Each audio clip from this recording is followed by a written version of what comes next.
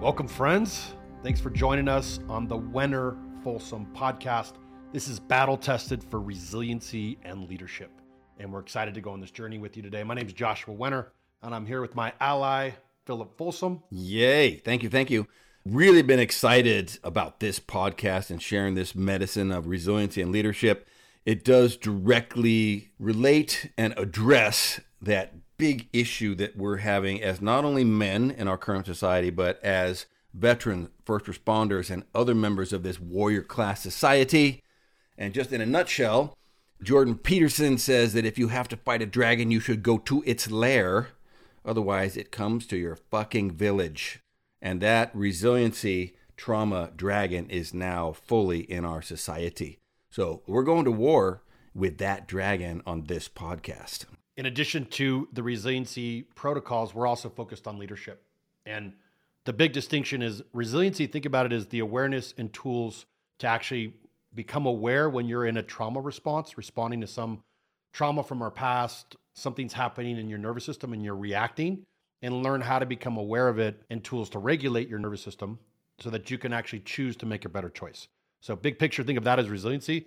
And on the flip side, leadership is accountability to become better. We have a responsibility as men, as warrior culture, to become better. And that better means leveling up our relationships, leveling up our body, our health, our vitality, leveling up our spiritual practice, and leveling up our purpose and our careers and our finances and our wealth. So this podcast is a culmination of battle-tested tools, protocols, plans, processes, information that you can take and implement into your life to increase your resiliency and increase your leadership. And hey, the term battle-tested obviously means that it has been put to practice. It has been through the fires. And both Joshua and I are veterans, Air Force and Army respectively. But we've also been in this applied resiliency and leadership space for, I guess, between us, probably 50 years. So we know what works. And this is not just randomly grabbing information off of the shelf of Wikipedia. This is actually stuff that has been applied at a very high level with a whole slew of warrior-based culture organizations, in addition to entrepreneurs and other really high-end corporate organizations. Yeah, so we have two main companies. We have K4, which is a men's community, an online international men's community. We also have Valor, which is a community that helps support veteran first responders, medical personnel, those that deal with essentially trauma. And so from our background, that's what we would call warrior culture. So this podcast is going to be a culmination of both. So what we're going to talk to relates to both audiences, and we're just going to have fun with this. We may bring on different guests from time to time. We may share different things that we're seeing that actually works in our community. We may just go on rants of seeing what we're working on. And as Philip mentioned, battle tested means we're also walking this with you. So we're not telling you what to do from not applying it to our lives. Anything we share, it's going to be things we're actually working on, implementing, have mastered, and are wanting to share what works with you. So you get the actual blueprint of what works, so you can go implement it into your life. And it's not optional. I'll throw down the gauntlet to the people who are watching right now. This is not a discretionary, optional, frivolous information gather. This is actually a survival protocol. And that's survival for you, it's survival for your families, and it's survival for our entire society. Because when you look at that, kind of the ramp up of clinical anxiety and depression, addiction, obviously suicide, it's a frightening direction that we're headed as a culture. And so for decades, warriors have been the canary in the coal mine of that mental health conversation of our country. And we're not doing well. You look at the suicide rate since 9/11, we've lost just under 8,000 soldiers to combat. Same time span, we've lost 150,000 to suicide. So this is untenable, and it is a vitally important thing that we actually start addressing some of these big issues. And if we don't, then we're going to crater out on a lot of things, and we can see it happening in society. So it really is our responsibility. It is our duty to get as good as we can so we can do as much good as we can in the world. And obviously, if you're watching this, odds are you're part of that warrior culture, or you know someone who's part of the warrior culture, and we're built to do hard things. We just need to make sure that we're doing the hard things now to save ourselves, because if we're not doing that, then we're just creating more collateral damage, more ricochet, more debris from all of this churn that we're experiencing. And as Philip mentioned, not only with the veteran culture, but it is now the number one cause of death with fire, police, veterans, and moving into medical personnel, suicide is. If that is not a major problem. Also, when you look at men in general, suicide's up 40% over the last 10 years, and it's the number one cause of death of men under 32. So this is a massive problem. If you also look at mental health in general, antidepressants are up 600% since COVID. So there's a lot of debris that this conversation is focused on solving. And not only solving, let's say, the mental health conversation, we're not mental health professionals. We're just men that have found tools that have been around for a long time. Philip's an anthropologist and has studied the history of the human civilization. And we've taken some of these old practices and principles that have been around since the history of mankind and made them relevant to today, backed up by scientific studies. So how do we take age-old practices that have worked for warrior culture, and then how do we match them relevantly with what works today and using science-based approaches? And so the men, the warriors that we're working with in our communities are getting amazing results. And that's really why we're doing this, is everybody said, how can I get more information? How can I learn more about what you guys are doing? How can we get the word out about how effective this is? And a lot of people are telling us this is at the top of the spear of the conversation around resiliency and leadership. So we want to bring it to you and your families and your children, and everybody can be a part of this conversation. And listen, whenever I'm in a deep podcast, and I'm sure if you're watching this, you have sampled a bit of Joe Rogan and Peterson and Shapiro and maybe a little Jocko and some of the other ones that you like. Man, I take notes. If there's a couple things that are actionable, I know you have your K4 journal out too, but jot a couple notes down, because one of the big issues that's going to be at the core of all these topics is isolation. We're part of a culture that has moved from this deep kinship-based honor of relationships and reciprocity, and we've gone to a pride-based culture that celebrates the individual. Be self-reliant and be independent and do your own work and get your own. And it's proving to be an unsuccessful operating system for a communal-based animal like humans. So we need to be able to speak with other people, right? That's how we discharge our shame. It's how we get absolution from our brothers and sisters. You know, you get a me too when you're expressing some sort of inadequacy, and it's like, oh, really? You have the same issues as I do? So we need to be able to speak it, but we also need to be able to write it. And the act of actually writing things down crystallizes information. We actually retain a lot more. So we're doing this podcast to share the medicine, and we want it to be integrated. So I encourage you to jot down some notes, because there will always be some actionable things, and there will always be some challenges we're going to propose to you on these podcasts.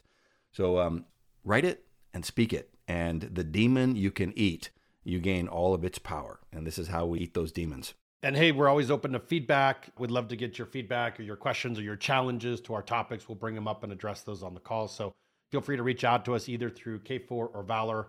It's k4men.com or valorresiliency.com. And we'll also list it in the show notes. And hey, we love your feedback. We love your comments. What's working, what's not? What do you agree with? What don't you agree with? And we'll bring it into the conversation. And one of the things you're going to learn is Philip and I, there's a concept we teach about the wild man, which comes from a book we teach in K4 called Iron John. And it's about bringing your radical authenticity. So you may see the two of us disagree on topics. We may have different perspectives on topics. Spicy. There's going to be a little spice that goes on with guests, with ourselves, because we're just here to be radically authentic and bridge the gap on a lot of topics that aren't talked about, and really normalize a lot of conversations that should have been around a long time ago. So that's what we're committed to. And hey, if you know me at all, you'll know that my consulting company is called Wolf Tribe. I do a lot of work with wolves. In fact, our K4 community went out and did some service projects with a wolf sanctuary. One of the big lessons of wolves is that they need each other, not unlike the team that you're working on at your job. And so because they need each other, right? Wolves hunt big game. They cannot afford to undermine, to compromise in any way, lower the success of the members of their pack. So they never bite each other. But instead of that making them peaceful and benign and sensitive, it actually elevates their ability to be authentic and resolve conflict. Because wolves, they fight, but they don't bite. And so if you've got a good culture where you work, you're able to express these things that have broken your heart or have wounded you, have traumatized you. Man, you got to put that shit out on the table. Otherwise, it gets resentment going, contempt, and it gets toxic as shit. So Really important that we're able to have these discussions in our society today. And that's the only way that we absolve that shame and we're able to level up our operating system as humans, as a culture. And just to give you a preview of what'll be coming, we have a lot of what we call master maps, and we also have master tool sets. And so we'll be sharing with you the same tool sets and maps that we share in our communities, breaking down what they mean, how to apply them, our epiphanies as we continue to move on and learn them at deeper levels, because these are never-ending maps. They're maps of integrating and living life. And so the more we live them and integrate them, the more we learn. So you're going to learn a vast amount of knowledge. And if you've been through our communities, this is a good chance to tune in and go deeper on what you've already learned as a foundation. If you're not part of our communities, you can always join and become a part of either one of those roads. And just grateful to be here with everyone. Hey, do you got a challenge for our listeners for this first little quick intro podcast? Great question. I'll go one too, just because I have a little braggable moment. Mm-hmm. And hey, I'll be honest. I think the whole culture of self-abasing humility of don't brag about yourself, don't be strong, don't be loud, don't be assertive, that's not taking us anywhere.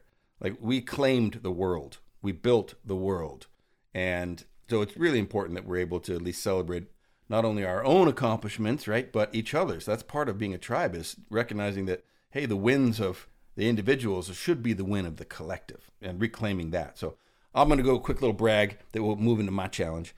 And I just tipped over today 1,500 days in a row of meditating. Ooh, right?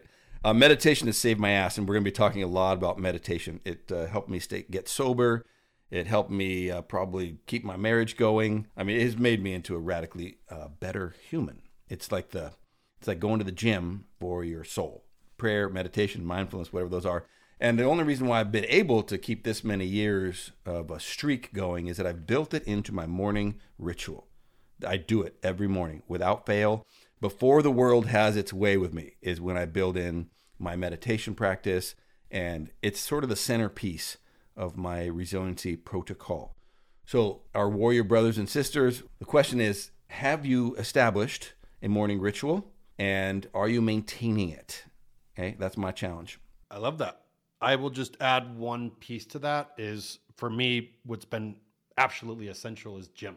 That just happens to be my physical exercise component. And if I'm angry, if I'm frustrated, whatever's going on in my life, I get in and get movement, and I get movement going.